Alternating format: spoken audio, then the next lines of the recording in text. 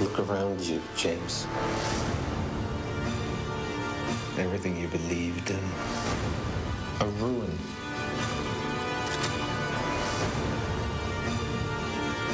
Why did you come? I came here to kill you. And I thought you came here to die. Hello and welcome to Hollywood RX. The doctors are in. I am your host, Gregor, and with me, as always, is the irrevocable Adam Dooley. Hello. How you doing, Adam? I am doing good. This thing is fresh in my mind. It's hot in my mind. It is fresh in my mind too. You said you've been 2 hours. Yes. Since the event. Since I walked out. Yeah, not Okay. that I walked out of it, but since I left the theater. Okay. And for me, it's been a little over an hour. Oh, I can remember what that was like. The first hour? Yeah. Yeah. I can remember what it was like to have only seen it Today. an hour ago. Yeah. Yes, I got it. Yeah, earlier today. All right. So, we are talking about Spectre. Spectre. This is the movie that we are referring to. The latest in the Daniel Craig Bond films. Franchise. So, Yeah. what do you want to just give your fast impressions? Sure. I don't know why I thought maybe it was going to break out of the rut of the last two movies, but I found myself again with a bouncy leg in a James Bond movie. I was very impatient for some action, for a more proactive Bond. I didn't feel I was getting it. Some amazing sequences, some okay turns in the story, but not the ones that I'm sure everyone's thinking of. Okay, all right. That's me in a nutshell. Well, I would say that I don't know. I had fairly high expectations going into this. I'm not a big Bond guy historically. I believe I've seen all of them at least once. Same here. Probably Same here. haven't seen many of them more than once. If I had, it might have almost been more by accident than anything else. And there are some I've seen more than once. I have intimate familiarity with a lot of the early ones and cool. a working knowledge of the later ones. That's excellent. So and it won't get past me. Okay. Well, then good. You can check me if my trivia gets a little funky. And so I have to say that I thought there were some interesting things that they were doing, and that largely I'm pro Daniel Craig, even if I'm pro Daniel Craig as Bond, even if I am not thoroughly pro all of the Daniel Craig Bond movies. Oh, yes. Well, that's something that I assumed was going to come up Okay. in the conversation. But no, I agree. Is that it seems like they're in like a rut of compelling storylines. Well, and, I'm not saying exactly that, but I'm just saying that what I'm saying is I like Daniel Craig as Bond, even if I don't too. always like the movie for Correct. one reason or another.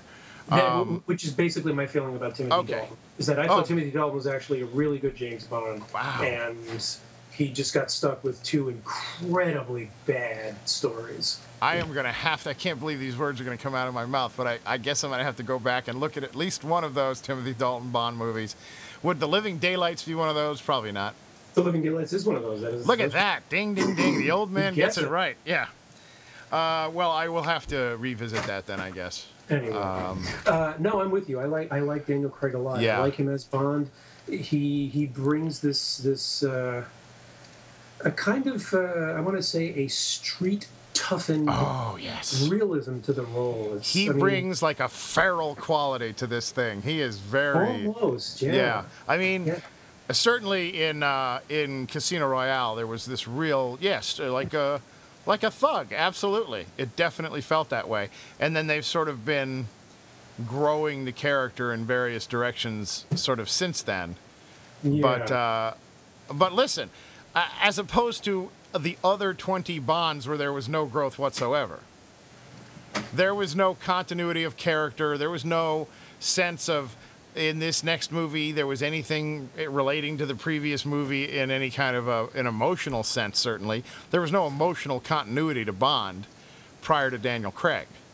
True, and I still feel like they pulled a little bit of a punch. Like I think they could have maybe gone a little further with it in this segment. Fair enough. And I'm almost not like, I mean, I'm almost not opposed to it, but almost. I don't know. You're almost. You know what the thing is now? It's hard for me to. It's hard for me to discuss that without going into, because for me at least, it's connected to this whole Blofeld, your quasi stepbrother, right angle that I just. Okay, here's the thing. It was like getting punched in the stomach. Here's a bunch of stuff. Look, all right. No, I'm going to say this. I was just talking. I saw this movie with my lovely wife and my lovely son, and he was so excited when he saw Christoph Waltz's name in the credits. My 17-year-old son was like, "Oh, this is going to be good," and it's so sad that it did not deliver for him. At least in the. Actually, I think his leg may have been jiggling the entire time too. So your son has like a Christoph Waltz thing? He follows that like that's the kind of guy he's like. Not necessarily, but he has thoroughly enjoyed Christoph Waltz in Tarantino's the 2 Tarantino movies he made. When he really burst onto the American movie-going consciousness in Inglourious Bastards. I feel like he didn't have anything to do here, and at least they didn't try to make him funny like they did Javier Bardem in the last one. All right, well, listen, if we're going to jump all around like this, let me just say what I said to them about this, and then we'll start to jump around a little bit. Okay. Sorry, because I'm 3 strands off track. I still don't think I know how you feel about this movie. I'm basically saying that I like it because I like him. And I think they are doing some interesting things, and then they're trying other things that aren't quite working for me. But by the end of this hour, you will definitely know how I feel about it. Oh, I have no doubt. So here's what I said to my wife and son, which is that I take this, the Daniel Craig series of films, when they essentially were sort of, I think they probably branded what they did with the first one as rebooting the Bond franchise, that they were introducing him to the whole idea of being the 00 agent in general. He's recruited in that first movie. And so consequently, it is not held to any, in much the same way that J.J. Abrams with the Star Trek reboot, he could refer to things he wanted to, and then certainly once they put in the time travel element, spoiler alert, on Star Trek, once they installed the time travel element and the fact that maybe what we were watching now was their forward in the Star Trek series was almost like alternate reality versions they were free to follow any of the canon they wanted to, and they were free to tweak it and sort of reference it, but not to be beholden to any of it, which I thought was a brilliant move, because then they can just do what they want to and not have to worry about fanboys. The fanboys are either gonna go along for the ride or they're not. So I'm not a fanboy of Bond, especially, but I considered this a reboot. So as far as I was concerned, they're free to kind of do anything they want to. If they make reference to old movies and old elements, it's fine with me. And if they don't, it's also fine with me. Can we it's up? Hold on. Yeah. Let's back up a second. Okay. Am I understanding you correctly? Did you say that that in Casino Royale, he was recruited for the 007 program? Yeah, he is, well, listen, I don't exactly know how it works exactly, but he is I think he's like a British Secret Service agent, but he's not yet achieved 00 status. And so at the very beginning of that movie, I believe, he accomplishes a mission which then gives him 00 status. So we're not seeing him from the beginning of his spying career, but from the beginning of his 00 career, yes. Oh, wow. That is what I think. I'm embarrassed to publicly admit that I may have missed that. No, it's okay. It was just only vaguely in my head, but I'd been doing so much revisiting materials about the earlier films that I came across some reference to that along the way. I'm not sure I would have specifically remembered, but That's I just boasted about being my working knowledges. Okay. That's what you get. Well, no, but your boast was about particularly the earlier, probably the first 6 or 8 is probably what you were talking about specifically. I think I could go bat to bat with a real Bond geek. Okay. Unless they pulled shit like what model was the car. Right, I understand. Which arguably, if you're going to go toe to toe with somebody, you should know. But in any case, look. All right, who composed the theme? Well, it's credited to Monty Norman. Okay. Because contractually it was supposed to, but it was actually written by John Barry, who did most of the James Bond music and did all the alternate, the other recurring themes throughout Bond, like Kiss Kiss Bang Bang. There you go. Well, you just won with me. In my heart, you know it all. Okay, so okay. Anyway, what I was talking about was just the freedom that rebooting gives them to kind of do things like what they want to. So you were sort of getting a little snippy about Blofeld and that whole thing at the end there. When I'm going, hey, it's fair game as far as I'm concerned, in terms of shifting things around. But here's what I am going to say. Yes, it's fair game to do it. It's better if you have some degree of respect for what came before or find clever ways to weave that in. But if you are then fully free to do what you want to do, it should be better than it is. Yes, I agree. Because we got plenty of good writers. Anyway. Yeah, I mean, at least with Star Trek Beyond Darkness, at least we knew the whole time who that character is. Yeah. He was Khan from the beginning. It's not they don't save it for a big revelation at the end. Right, or a double. And frankly, I have to say that whole angle just struck me as really derivative and not particularly original. Like, in Dexter, we've already gotten the brother, the lost brother from the past angle. Yes. You know how you're always having me be careful what I say about Breaking Bad and other such films. That's the first season. No. All right, then fine. That's the first season. Then I did see it because I think we made it into the 3rd season before we lost a little steam on it. Okay, well, that's what I was referring to. It was just basically the old, that personal demon you've had all these years. It's actually been me. Right, I understand. That to me felt like there's one of a handful of story moments or turns in the story that I thought or set pieces that I thought that harkened back to fairly recent movies in the last 10, 15 years. Yeah. Well, come on, guys. Well, here's the thing. I mean, we sort of slid past our first impressions, and now I think we're kind of getting into it, but almost not really getting into it. So let's really just sort of dig into it and go, scene by scene or whatever. Okay, well, you lead the way. All right, you've got a... You have structure in mind. Oh. See, it to me, it sort of harkens back or ties back to, when we were talking about seeing this movie and you wanted to personally catch yourself up a little bit on the Bond lore, particularly the Daniel Craig stuff. You watched, and I believe you watched Quantum of Solace and Skyfall. All within the last week, and that wasn't refreshing. That was me actually seeing it the first time. Oh, it was first times for you, and it was refreshing for me. And it seems like we ought to have included Casino Royale in that as well. But so I had for me clearly. I had a lot in my head, sort of going into this in terms of what the momentum of whatever kind of arc they seem to be giving him over these films. Arguably an arc over the films.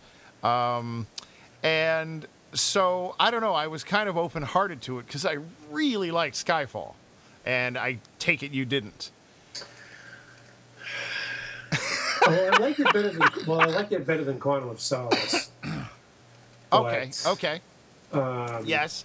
But I liked my root canal more than I liked Quantum of Silence. Quantum of Solace. Well, let's see.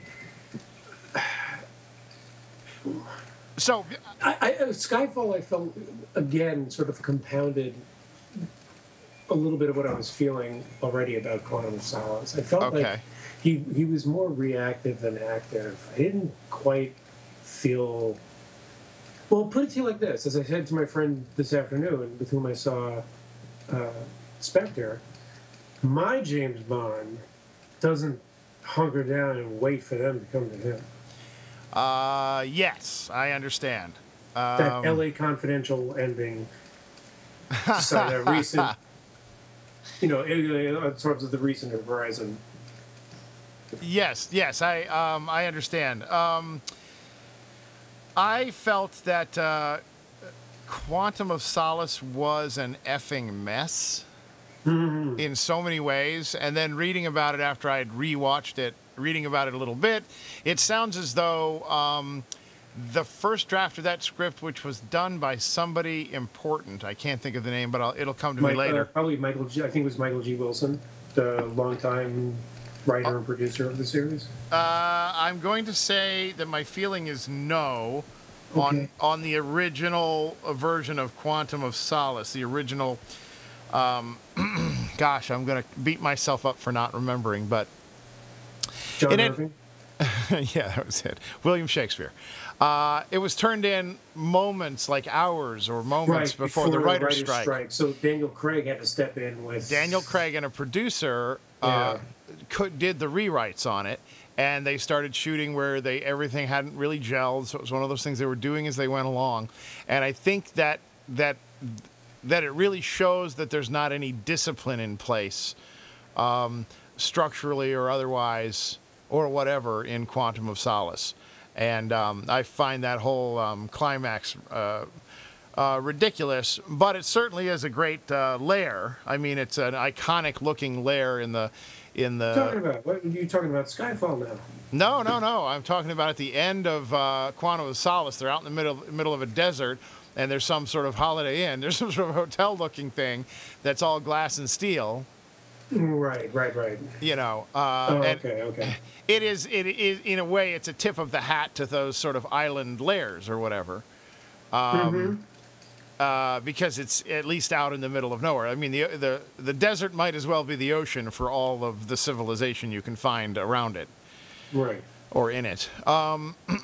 So I really didn't like that, and I started to say, oh, things are coming together more with Skyfall. Like, it really felt like they had some kind of a story, arguably whether or not he was active enough or not active enough. Hell, he was about as active as Ragu from Beast of No Nations, or whatever it's called, from last week. I think it was Agu, Yes. not Ragu, but I think we should have our titles down. yes. I'll go toe-to-toe on that.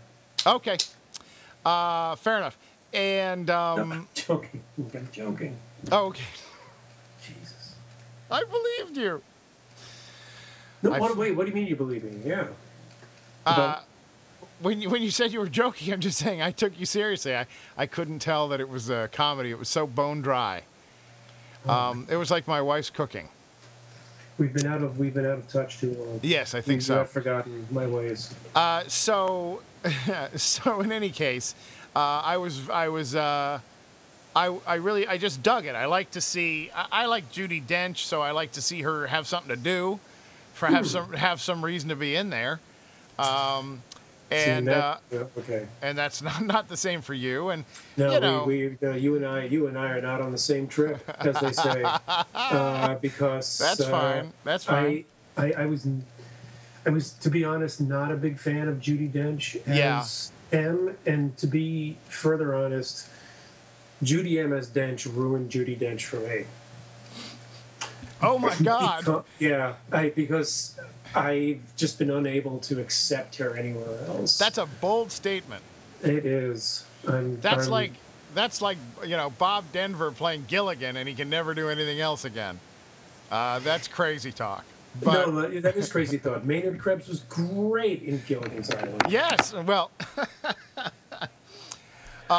So, generally speaking, I liked Skyfall. So it positioned me differently to see this than I guess it positioned you. Well, And so I was more Yeah. forgiving right off the bat of things. Listen, that opening sequence, Day of the Dead, feels like a callback or a shout out to many of those early 60s Bonds where they would be in a foreign culture, and maybe it was New Right. Orleans, or maybe it was this or that, and just being, and that shot is pretty fantastic. I mean, Oh yeah. that single shot is really Well, no, well, they always have it, or they have for the last few always consistently had really excellent openings. oh sure, that was a Sequences, and then Act Two starts. that was a hang on, no, that was a staple of the original Bonds from the Right. beginning. Was these Right. That's the and- Bond structure. But Yeah. I'm not even specifically saying that opening sequence. I'm saying that opening shot. That was presumably a tracking shot that went from the street, followed the guy in white as he came closer to the camera, then picked up the guy in black with the woman. You followed them into a building. You went upstairs into the room. Yeah. They started making out. Then the guy went out the window. You went out the window. It's all one shot. And just the number of extras and all of that, I found that fairly impressive. Yeah, no. The way they can tie. Eventually, that sequence started Shots. to wear thin on me once they were in a helicopter and all of those aerial shenanigans were going on. And I kept wondering who. Oh, so, I like the helicopter sequence. Oh, you did? That's so funny. Oh I my did. God, we're just Yeah, no, completely opposites. Well, but I kept when they- noticing the green screen, and I kept wondering, who was getting hit by the bodies that were falling out of the helicopter and whatever. You always have a concern for the collateral damage to the Well, local. hang I'm on, but so- they were making the crowd below part of the action. Oh my God, what's going to happen to these people No, that's down true. here? No, that's true. But as this show goes on, listeners Okay. realize that I'm correct. There's in your that- drinking in game. that- yes, yeah, there you go. That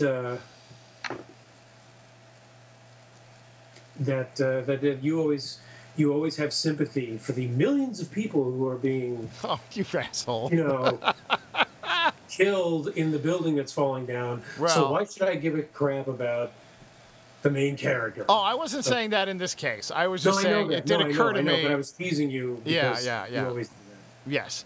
As New York City is getting demolished by a series of superheroes, Right. how am I supposed to be worried about, Ugh, Shia LaBeouf. Shia LaBeouf? Yes, thank you. I don't think any of us. Actually, no, I take that back. No, not Shia LaBeouf. Whoever the non-personality actress is, they get to play the female, his female counterpart in the Transformers movies. Oh, okay. Well, in one of them, it was her last name was Fox, wasn't it? Yeah, Megan Fox. Megan Fox. Otherwise, I don't know, because she was the only one that made an impression until she gave up on doing any more acting. Until she chose oblivion and obscurity over and family or something. Oh, not the movie Oblivion. Okay. No. The actual oblivion. Okay. I thought it was because of that whole incident where she pissed off Spielberg. Oh, I don't know. I can't remember. What did she do to piss him off, or should we not even get into that? We can get into it. All right. Just don't cut it out. I won't. Just don't edit it out of the show. It's all part of the groove, man. It's all, Yeah, no, I understand. What did she do to piss off Spielberg? It was. I think it was in one of the Transformers movies. Yeah. She like openly on the set. She said that the AD was being like a Nazi, or like it was like working under the like the Nazis or something. And Spielberg was on the set that day. Yeah. And I believe that's why she was out on the third movie. It could be wrong. That could be, but I thought she'd also done a fair amount of press where she bitched about just about everything about being involved with it. And I think she had been fighting with Michael Bay as well. She probably has a difficult reputation, and she probably married. Okay, that's getting cut out. I don't know about that. All right. I was about to cast wild aspersions. Yeah, okay, don't cast wild aspersions. We don't need that. Never mind. Okay. Okay, so you like that opening sequence. What did you like about that, particularly about the helicopter part of it?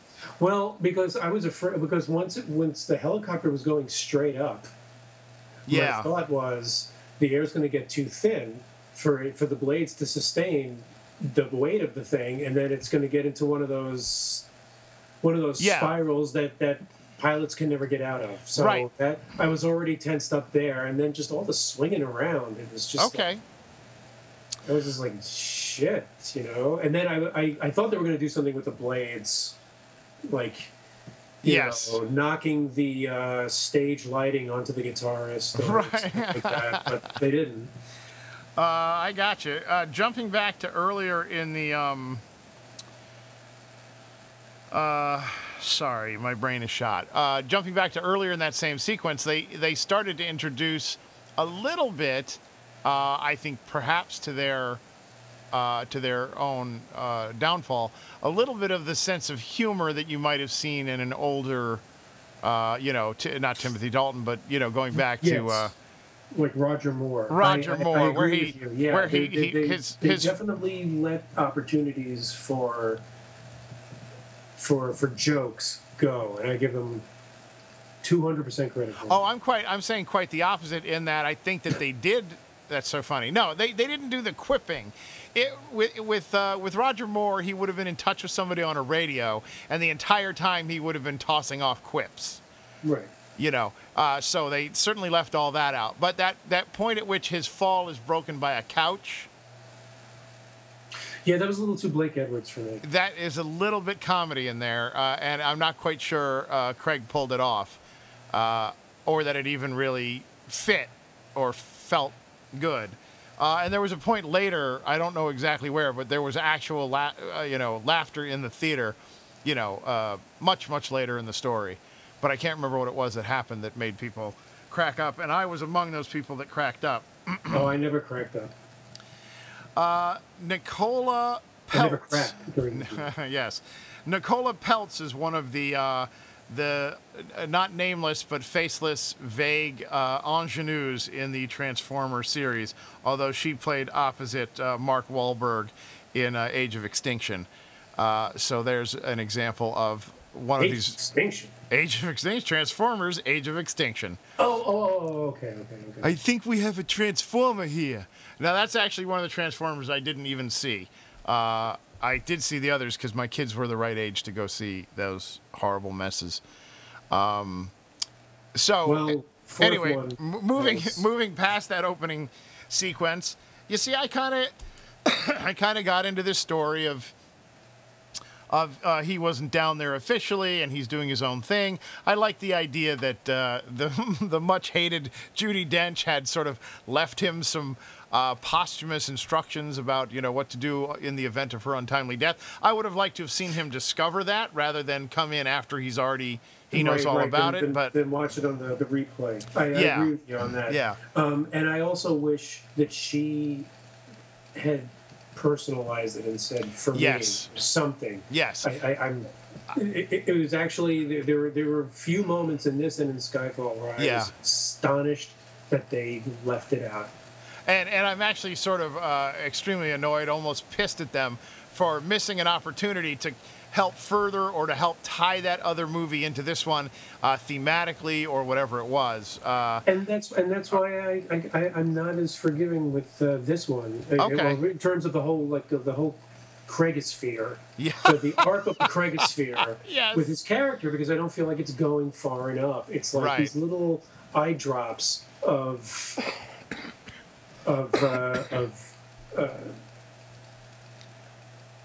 emotion or development or whatever it is, and yeah.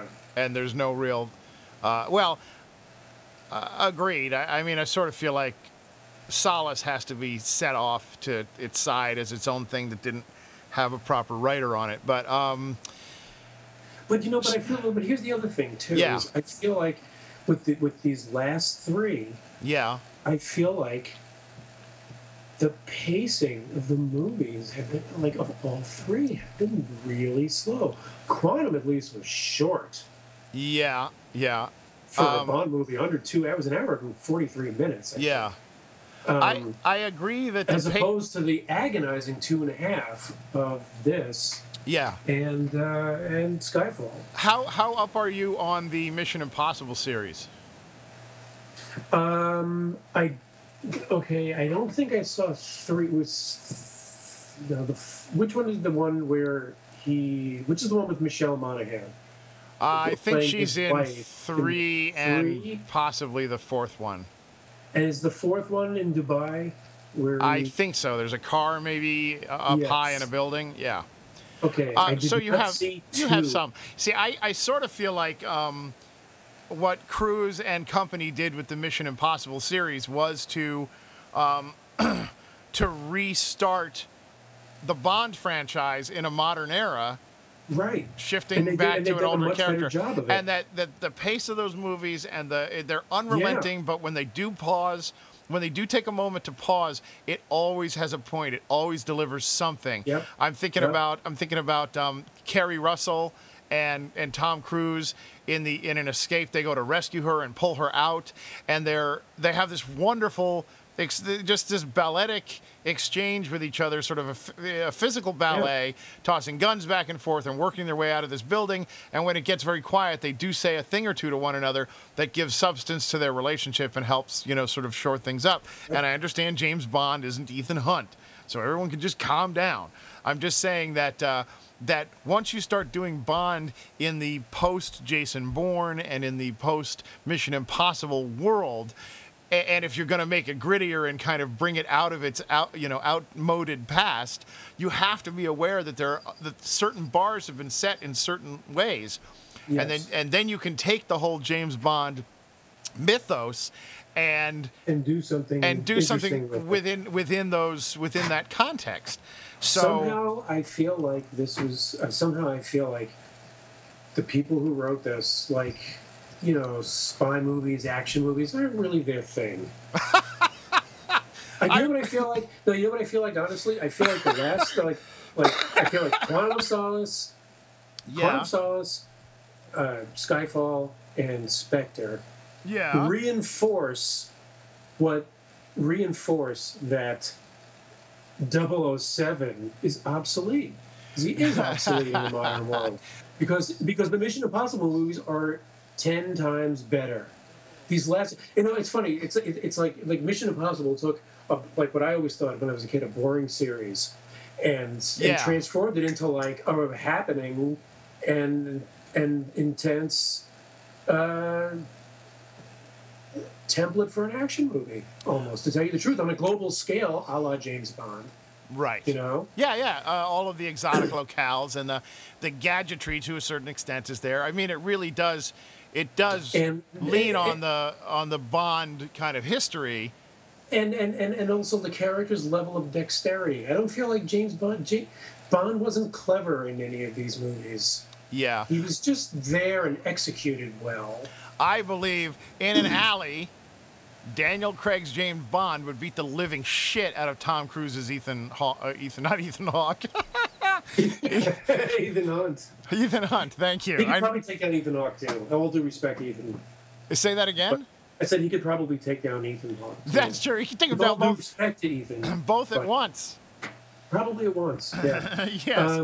Okay. This is the perfect, ratio for me, is that Mission Impossible took what I always thought was a boring series and turned it into a happening thing. And now Eon, Danjak, that company doing Bond movies, they have they have turned an exciting series into the old Mission Impossible series, which is like a bunch of medium shots of people talking. Yeah. Okay. This isn't exciting, guys. Come on. Okay, so hang on. I just want to be a little bit moderately respectful, because you said it in passing, and why not, if you're going to throw them under the bus, why not get it right? A team named John Logan and Neil Purvis were responsible for the script. I think, among others, there are other writing credits. There are too many other writing credits, honestly. On this one, yeah. On this one. Well, no, it was 3 people who did the story and the script, and then 1 extra person on the actual script. So those 2 did this, and I believe they are longtime collaborators. I think they wrote Skyfall, as a matter of fact, which makes it all the more odd to me, because I didn't feel like there was enough continuity. I'm not saying it has to be a continuation of the story. Whole other thing. But No, there's a continuity in how lame they both were. It was absolutely linear. You are ruthless. But John Logan, at least, had his hand in writing. Certainly, Skyfall and The Aviator. He was involved with Last Samurai, Star Trek Nemesis, Gladiator. So he's no slouch. And he's yeah, fair but enough. In any case, Repeat offender. oh my God, our beloved Coen brothers. So anyway, we'll go on from here. But there was a couple of things I just wanted to comment on. One is that directly related to this film, and then also not directly related to the franchise in general, or specifically the last movie, the movie before that. Anyway, I'm gonna get on with it. I liked all of the little, to what for me were sort of nods to the, I don't know if these are the right words, but just the history of the franchise, in that, because we always end up with a Bond girl who's got a, kind of sexy name or whatever. I don't really feel like they did that this time, like a Pussy Galore or whatever, or even. I'm glad they got out of that. They didn't do much of that here, if at all, but. There were lots of little, like in the previous film, you saw the old Aston Martin, and they, he and Dench were in that Aston Martin, and it got pretty well ruined. And in this movie, he ruins another one, so it's already making reference to his own history before. And I can't think of anything necessarily good. Oh, like in Skyfall, Javier Bardem literally has an island, lair. Yeah. And that's a real island, and those are real buildings that have been abandoned for years and years and years. Yeah. I'm guessing that statue was this enormous 200-foot statue that's crumbled may have been put in. But and so similarly here, when you have like a meteor crater lair. When they finally catch up with what's his name, the Christoph Waltz, I dug that. Just that it didn't feel like, and I liked it as a layer way better than I liked the one from Quantum of Solace. I just hated that building. I hated the whole ending of that movie. It was just terrible. Almost everything about it. The opening sequence again was great. The whole scaffolding, like there's that shot where they jump off the roof through the window onto the scaffolding. Was like, fuck. It kind of was like a little Jason Bourne. Right. That it's funny cool. Is that there's a chase in the middle of that movie. This is in the category of me wondering who hit who when the bodies fall out of the helicopter. Who are they hitting? Along those same lines, there's a very exciting rooftop chase, motorcycle and foot chase across I don't know what country or what city it's supposed to be in the middle of Skyfall, and all I kept thinking about was, are those roofs going to give way? And look at all those tiles; they're wrecking all those tiles. Which, of course, I'm an idiot, not an idiot, but the production went in, removed all of the tiles, put in replicas.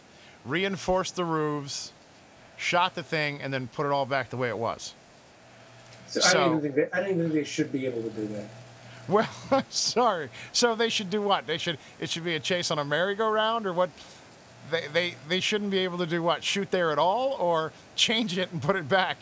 Change it and put it back. I see. They should just go up and ruin it and get on. No, okay. They should shoot it somewhere else and dress it up. I see. Okay. So, up to the fact that when spoiler alert, when Christoph Waltz has Bond strapped in the chair and has that somewhat ridiculous device connected to him, it was very much, a throwback to those old, just foolish, laser coming up the middle, it's going to get you in the crotch type thing. I mean, they certainly made it edgier and grittier and kind of more horrible. Okay. Well, yes. But now let me ask you a different question. Yeah. So when that sequence starts, he's like waking up. We get this extreme close up of his eyes. Yes. We get a little sense of a bandage. Beautiful blue eyes. And then we pull out a little bit. Yeah. And you see he's restrained in a chair. Tell me, did you not in the back of your mind think, oh, they're gonna truss him up like they did in Girl with the tattoo. No, I didn't. First thing I thought it was Dragon Tattoo. That's First funny. thing. I didn't. I have seen that, but don't carry the images with me in my head. It kind of went in one eye and out the other. That's really funny. Can I tell you why? Because Why? when we talked about that movie, like the only reason I remember it now and attach it with Daniel Craig is because of you. Oh, because we were talking about the movie and you had said something about like the balls of them to put, you know, to have James Bond, like essentially James Bond, the actor playing James Bond, all trussed up. And I hadn't thought about it like that, and I was like, yeah, geez, I guess you're right. So it kind of like attached in importance to it in my mind all these years, and that's why. So now it's come full circle. This is what you've done to me. Because when I watch Spectre and I see a close up of him coming out of it, I'm like, uh-oh, here we go again. Right. Here comes. This, you know what this is like? This is like if Yoda completely forgot everything he ever said to Luke, and then Luke came back and said, "You remember when you said the thing in the swamp about the thing?" And Yoda's like, "Nah, I don't remember that." Right. That's what this is like. So your words have power, Mr. Dean. Yeah, exactly. You choose them wisely. Quote me, you will. Mm-hmm. Excuse me. Yeah. Yeah. No. So the thing about that sequence that I'm not sure if I liked or not was that. Yeah, he goes to the trouble of, you know, strapping him to this chair and drilling into his head, you know, not because he's trying to extract any information out of him. Yes. It's just cause. Right. Oh, Right. it's fucked up. Yes, it is. None of it makes any sense at that point. But come on, before we move on to that, you've got to say, but what about the fact that there was just a gratuitous cat in there? Well, no, because they were setting up Blofeld. I understand, but as soon as I saw the cat, I was like, ah. Right. It was a I understand. To those of us familiar with it was foreshadowing so that the retardedness of what they were going to do would seem less offensive to you later and out of left field, possibly. Oh, I know what I was going to say. I think it's in Skyfall. There's a little bit where the Komodo dragons are coming out and grabbing people and dragging them back in there. And that, again, to me, is like this throwback to the sharks and to, you know, all that stuff of the 80s, I think, probably late 70s and 80s. Like the trapdoor shark tank. No, but still. So to me, that had some... that's about where I want those references to stay and not get to so far as being the white cat. I agree. Yes. So I think that I was disappointed that they didn't develop or they didn't do anything to continue the Bond Moneypenny relationship, because that was something I really liked about Skyfall was the chemistry they had together. I was like, fuck yes, I want to watch them. I want to watch them kill people. I want to watch them fuck. Yes. Yes. But if it's Bond and Moneypenny, isn't it not fuck? Isn't it almost fuck? Well, though they fucked in that movie. No. I'm saying. Traditionally, you couldn't tell if she was just onto him or if they had a little something. There was a sort of cat and mouse to it that was really fun originally, and I was looking forward to something like that developing here, but it did not. Nice. No. Sadly, it did not. And you know, and again, here was the opportunity for it. Yeah. That whole exchange that they have in the beginning, you know, and she's like, "Oh, you know, it's called The Life. You should try it sometime." Right. Oh, or actually, no, the scene with Judi Dench and the other one when he's watching the Judi Dench tape. Tape, yeah. And, right. There was an opportunity there for her, like trying to draw him out, like, you know, like, yeah, but you felt something for her, like, let me in. I get you. I want to. Right. Like, I want to be with you. I wanted to see him like kind of push her away a little or something. Yeah. That would have been a good setup for later on when she incredulously, when Madeleine declares her love. That was. Yeah, a little. I like the idea of it, but I wasn't buying it on what they had given me. No, nor was I. Nor was I. Yeah.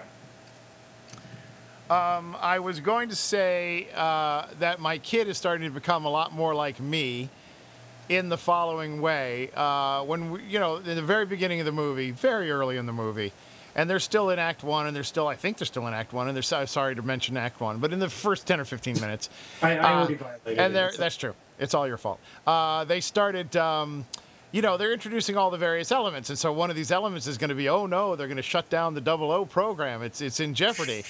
And they have a guy who is, representing the leader of that opposition, the guy who's going to come in and stamp them out. Right. And the second I saw him, I go, oh, that's the guy. Oh yeah, yeah. Well, I didn't know that actor. I didn't. As far as I was concerned, it was an unknown actor. But something in the way they shot him, something in the way they did it, I went, oh, he's the bad guy eventually. No, you know what? I think it was all in his delivery. Maybe. I don't know who the actor is. I totally credited him. He played it well because he didn't overplay it, I thought.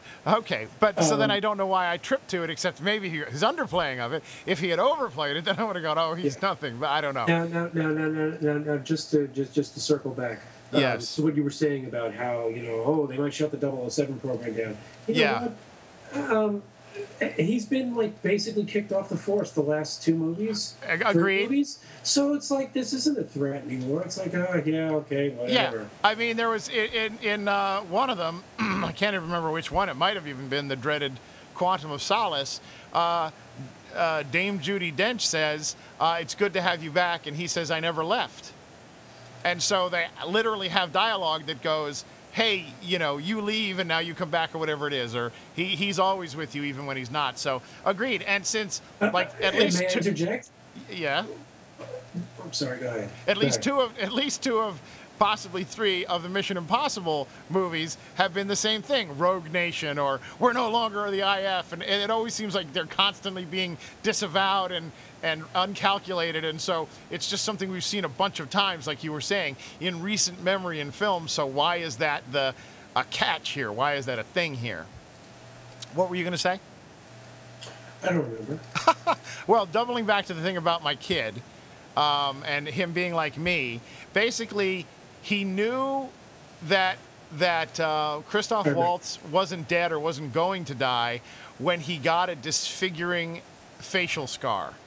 As soon as he saw that the guy was wounded in the face, he went, that means he has to survive through the end of this movie. Right. And beyond. And so you say right, but this is a 17-year-old kid who hasn't seen a ton of these types of movies, and he just No, I get that, but that's how they're doing it. It was almost like a comic book. It almost had like a comic book character kind of set up to it. Yeah. I thought, and I wasn't too crazy about that. Right.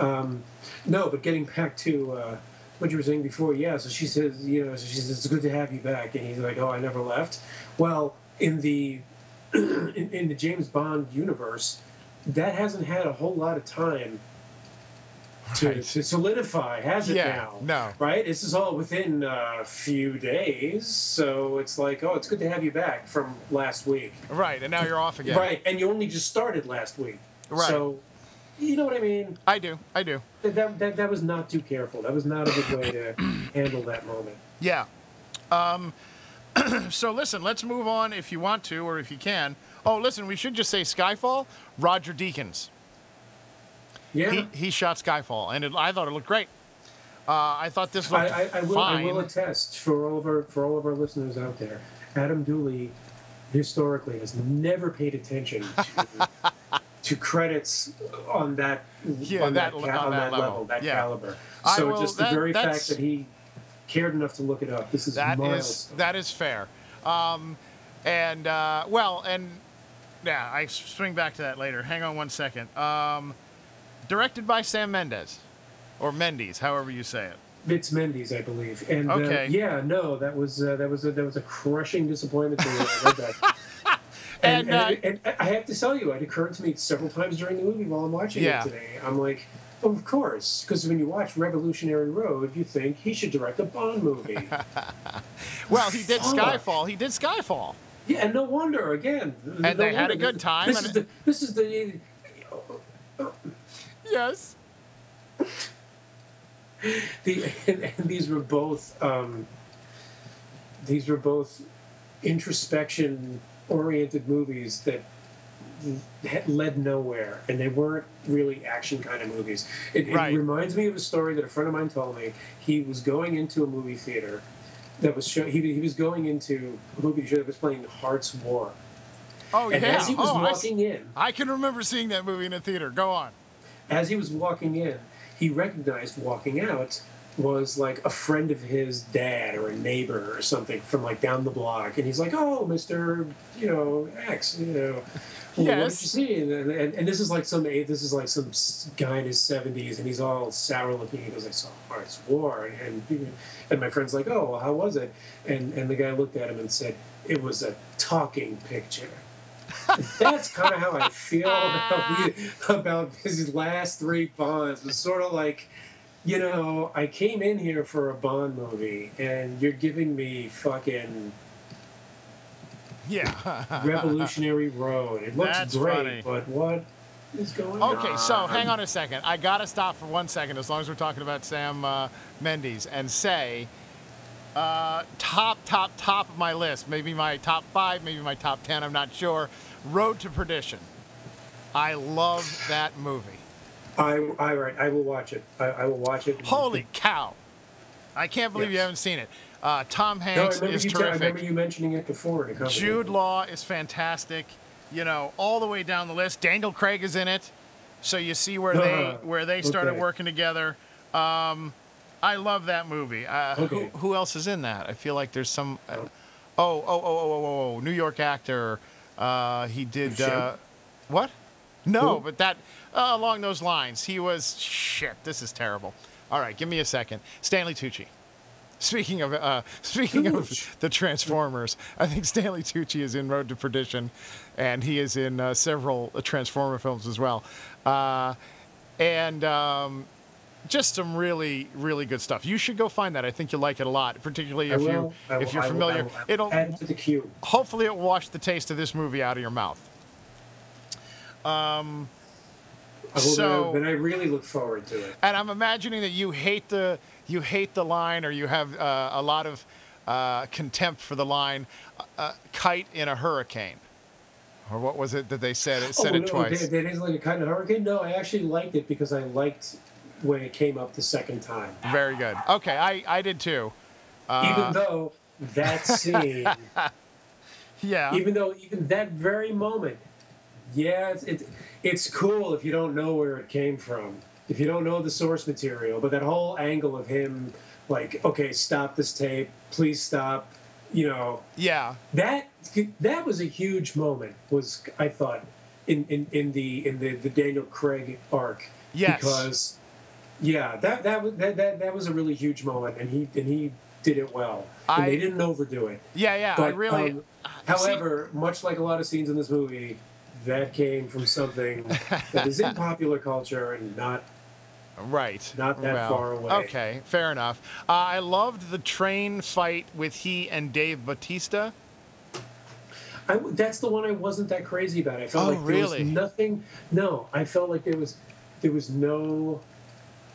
I didn't get enough sense of peril from it. Holy cow! He's getting his ass kicked by that guy. He is, but they didn't. I don't know. Like somehow the trainness of it. Right. Well, I mean, if you compare it to not until the very end with the barrels pulling out did it really kind of involve a train that wasn't 2 cars separating. Right. I understand. Well.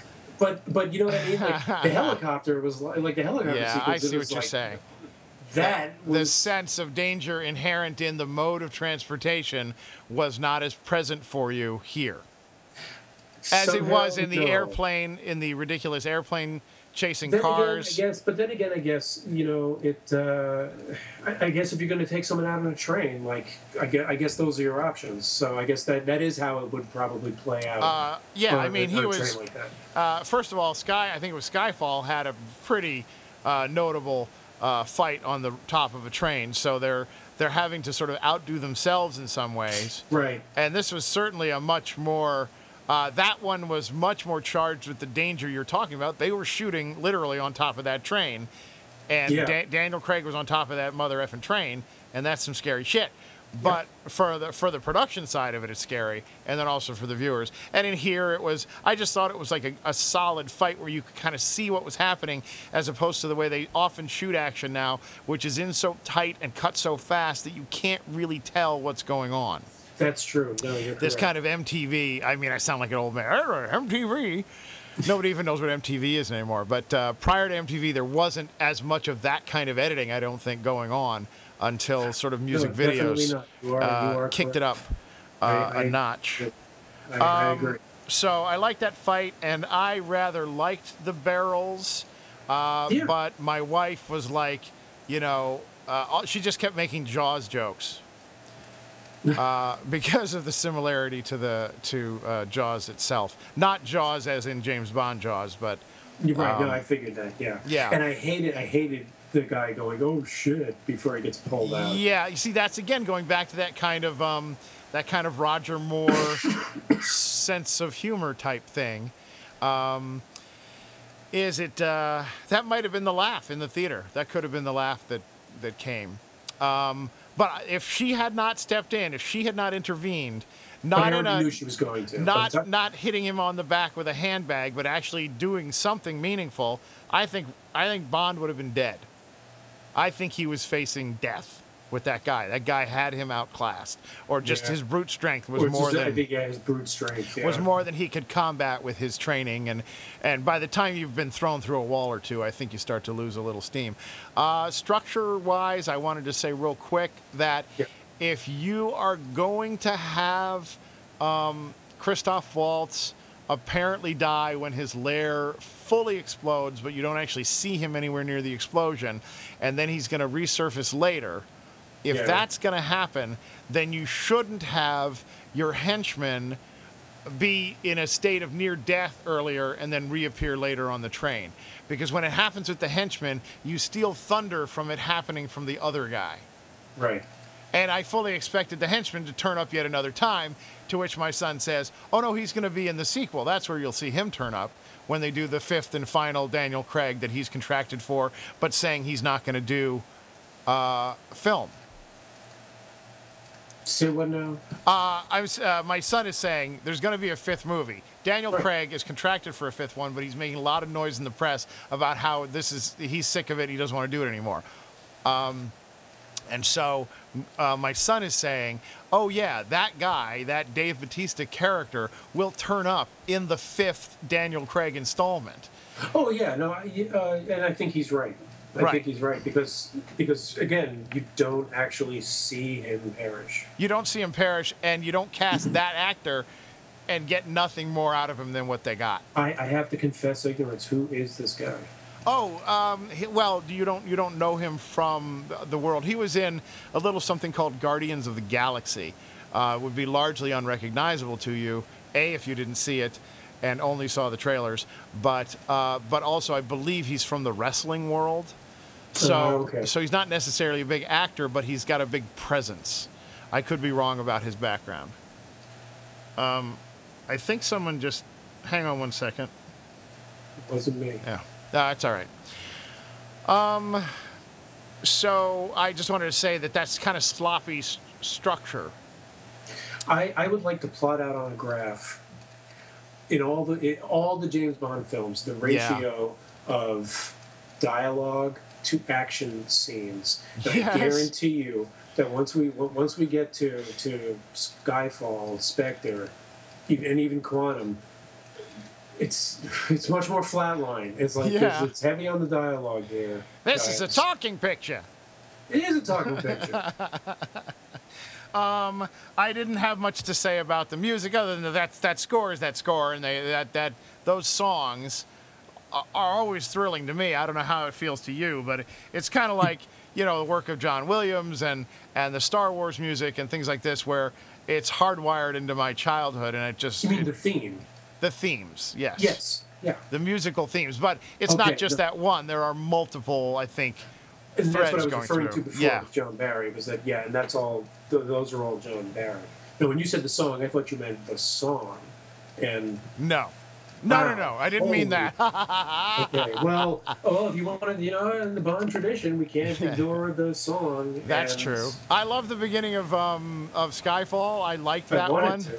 I like this Skyfall too. yeah, and this was in that same vein, but he was so hard to listen to. I don't understand what is that singer's name?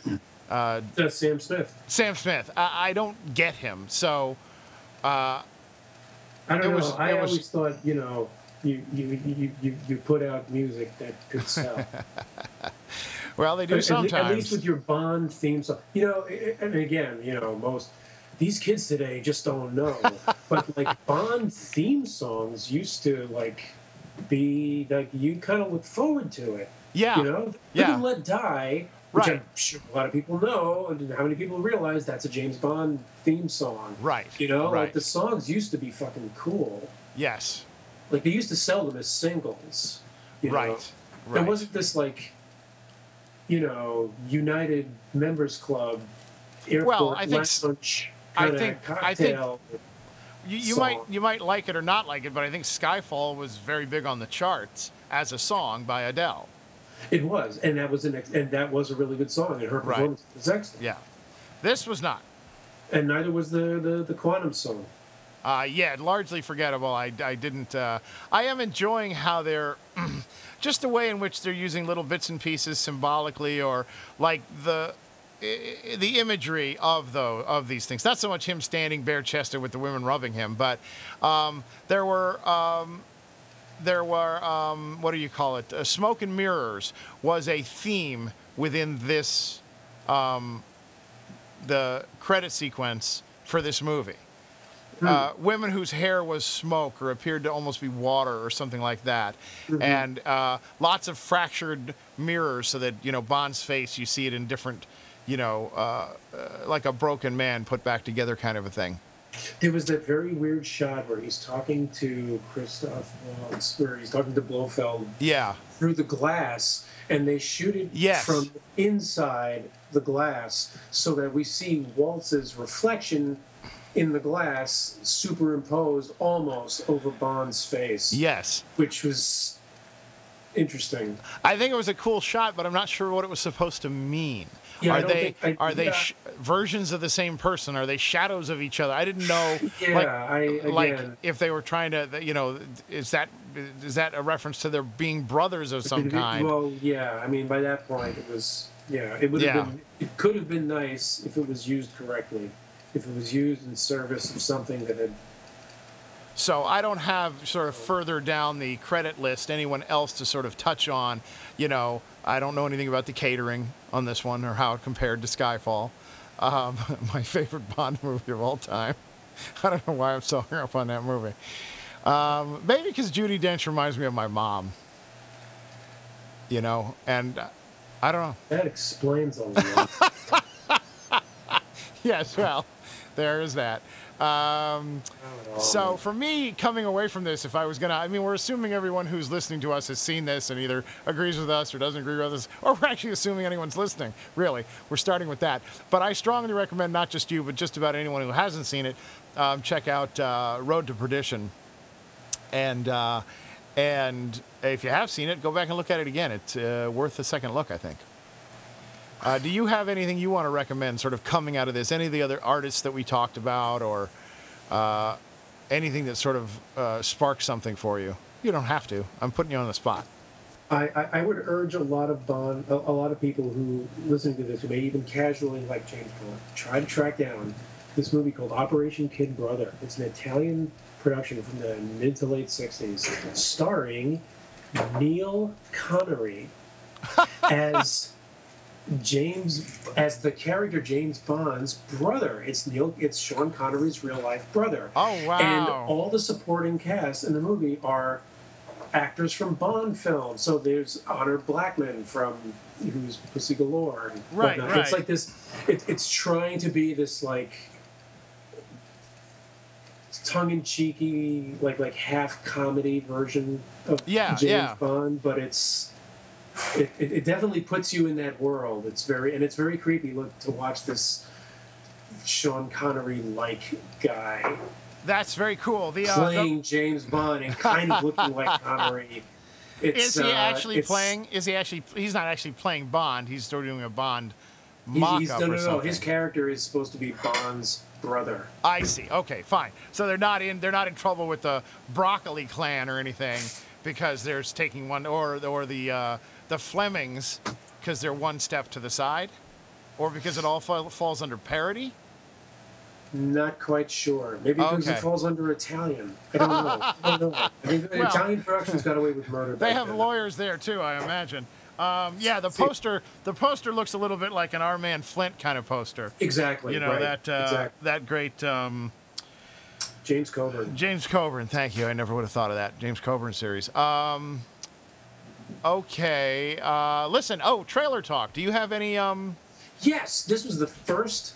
I laid my first eyes on a Star Wars trailer today. Oh, okay. Do you want to talk about it now, or do we want to slip that into the next one? Because this might be a long conversation, or is it a short one? It's a short one. Okay, go ahead. It's a short one, but just basically that even seeing a little too much of it. Yeah. I have to admit I'm kind of excited now. This could be pretty fun and smart. Well, you know what? That's what I was saying before when I was sort of referencing those scores and how they're kind of hardwired into, when I vividly remember being, 11 years old and buying a ticket in the morning with my brother. We'd get 2 tickets and we'd go in, and then between shows we would hide in the bathroom stalls until they had finished cleaning, and then we'd sneak back in and spending all day watching that movie over and over and over again. So, and that's part of where that kind of anger that came from me when I saw, when Phantom Menace came out, was how completely unfun in the way that the first one was fun for me that this was. Now, of course, my kids love Phantom Menace, or that they're perfectly happy with it, and they don't understand why I feel so strongly about the difference between the two. What an abomination it is. Yes, exactly. But in any case, by all indications are, without getting too excited and anticipatory, that this is sort of back to the old form of the 70s, mid-70s, late 70s Star Wars world, which, J.J. Abrams is the guy to do it, because that's his sweet spot, too. Yep. I will say, as long as we're here, that way before, because they've been talking about making a 7th Star Wars movie for years now, going back quite a way. So this isn't a conversation I overheard recently, but this is a conversation in the backseat of my car between one of my kids and one of their friends. Actually, I think it was two. My kid had run inside, and I was driving these crumb bums home. And so these are 11 and 12-year-old kids, 2 boys in the back of the car. And one of them says, "You hear that they're going to make another Star Wars movie?" Now he's referring to Episode 7, but he's referring to it. This is 5 years ago. Okay. You hear they're going to make another Star Wars movie? And the other kid goes, "Yeah, they're going to ruin my childhood." Which is essentially how adults felt about the Phantom Menace. I can see this is yet another Adam joke that has landed beautifully. The stone face you have on, you might as well be Mount Rushmore over there. I better tell these jokes earlier in the show. I'm going to edit this all out. We're going to not even talk about Star Wars. It's going to be gone. It's all gone. Good. Okay, yeah. Let's not. They didn't play Star Wars in my theater. In fact, the sound was broken. No, I'm sorry. The picture was broken in my theater for half the trailers. So the ones I did finally see were not ones are worth talking about, really. And it seems a little gratuitous at this point, but we're going to do quick final takes on Spectre, I'm fine with it. and then we'll shove our way along. We got a lot of movies coming up in November and December. Buckle up, people. So my final take is that it was a solid effort, and if you go in with an open heart, there's some stuff in here that's fun to watch and so on. That among the Daniel Craig films, his Bond films, Skyfall is way up there for me, and this is maybe the 4th film, and it's in second place. And I'm sort of hoping that the fifth one comes out, if there is a fifth one, and that it really delivers a big sign-off for him, because I don't think if he comes back for one more, he's not coming back for more than that. So I'm still rooting for Daniel Craig's Bond to really come through and deliver on the promise of some of these earlier movies there, where they're missed a little bit. So this is a swing and a miss, but a forgivable one. How about for you? I would also categorize it as swing and a miss. Yeah, forgivable, but not by much in my book. This was, to me, this was continuing a disturbing trend of a neutered James Bond. This is not what it's not what I signed up for, man. Okay. I still think, actually, frankly, Casino Royale is the best of the Daniel Craig so far. I would put Skyfall a very close second. You see, I would put, I know this is your wrap-up and not mine, but I just have to say that Casino Royale, I did like it a great deal, but as a poker player, it offends me so badly that I cannot deal with it. Interesting, because as a non-poker player, yeah, I felt like, I was like, this is amazing. They've actually managed to build suspense into a fucking card game. Yes, well, and I don't mind. And the whole thing was, pretty much took place in that one, hotel. And it was they actually, they made it work. They wrote that sequence. Unlike the next three movies. Right. They wrote that sequence for non-poker players. And so, just the stuff that happens, literally the hands themselves are. Here's the thing. If you really love poker, oh my God, now I'm going to go crazy. I'm sorry I'm hijacking this at the end. If you really love poker, you don't need to have 4 kings against 4 aces in an exciting finish, and then they're all beaten by a guy with a straight flush. It's just as exciting that a guy who has a king high is bluffing into somebody who has an ace high, and the guy with the ace high goes, I know you're full of shit. I know I am 1 card better than you. I call, or I go all in. The drama isn't in the cards themselves. The drama is in the certainty of the player knowing that he is either right or wrong, or making that choice in that moment. And that's where the drama is, not in the actual flip over the cards and see something pretty. I've seen hands of cards played where there was complete shit on both sides, but it was a riveting hand of cards. See, and that's funny, because that's what I came away with from Casino Royale. Oh, that's cool. I felt like I was hanging on not the cards, but on what on the decisions that the players were making. That's fine, and I would have been with it completely if the cards hadn't also been movie magic Hollywood cards. Well, if they had done everything that you loved, but they had done it with shit cards, I would have been out of my mind in love with that. Out of my mind. But anyway. Listen, everyone, thank you so much for your time. Yes. We're done with Spectre. I'm exhausted. You're lying down. You're maybe asleep. No, I'm not asleep, but I am lying down. No, I'm joking. But the listeners may be asleep. I'm down here in the studio. This has been Hollywood RX. The doctors are out.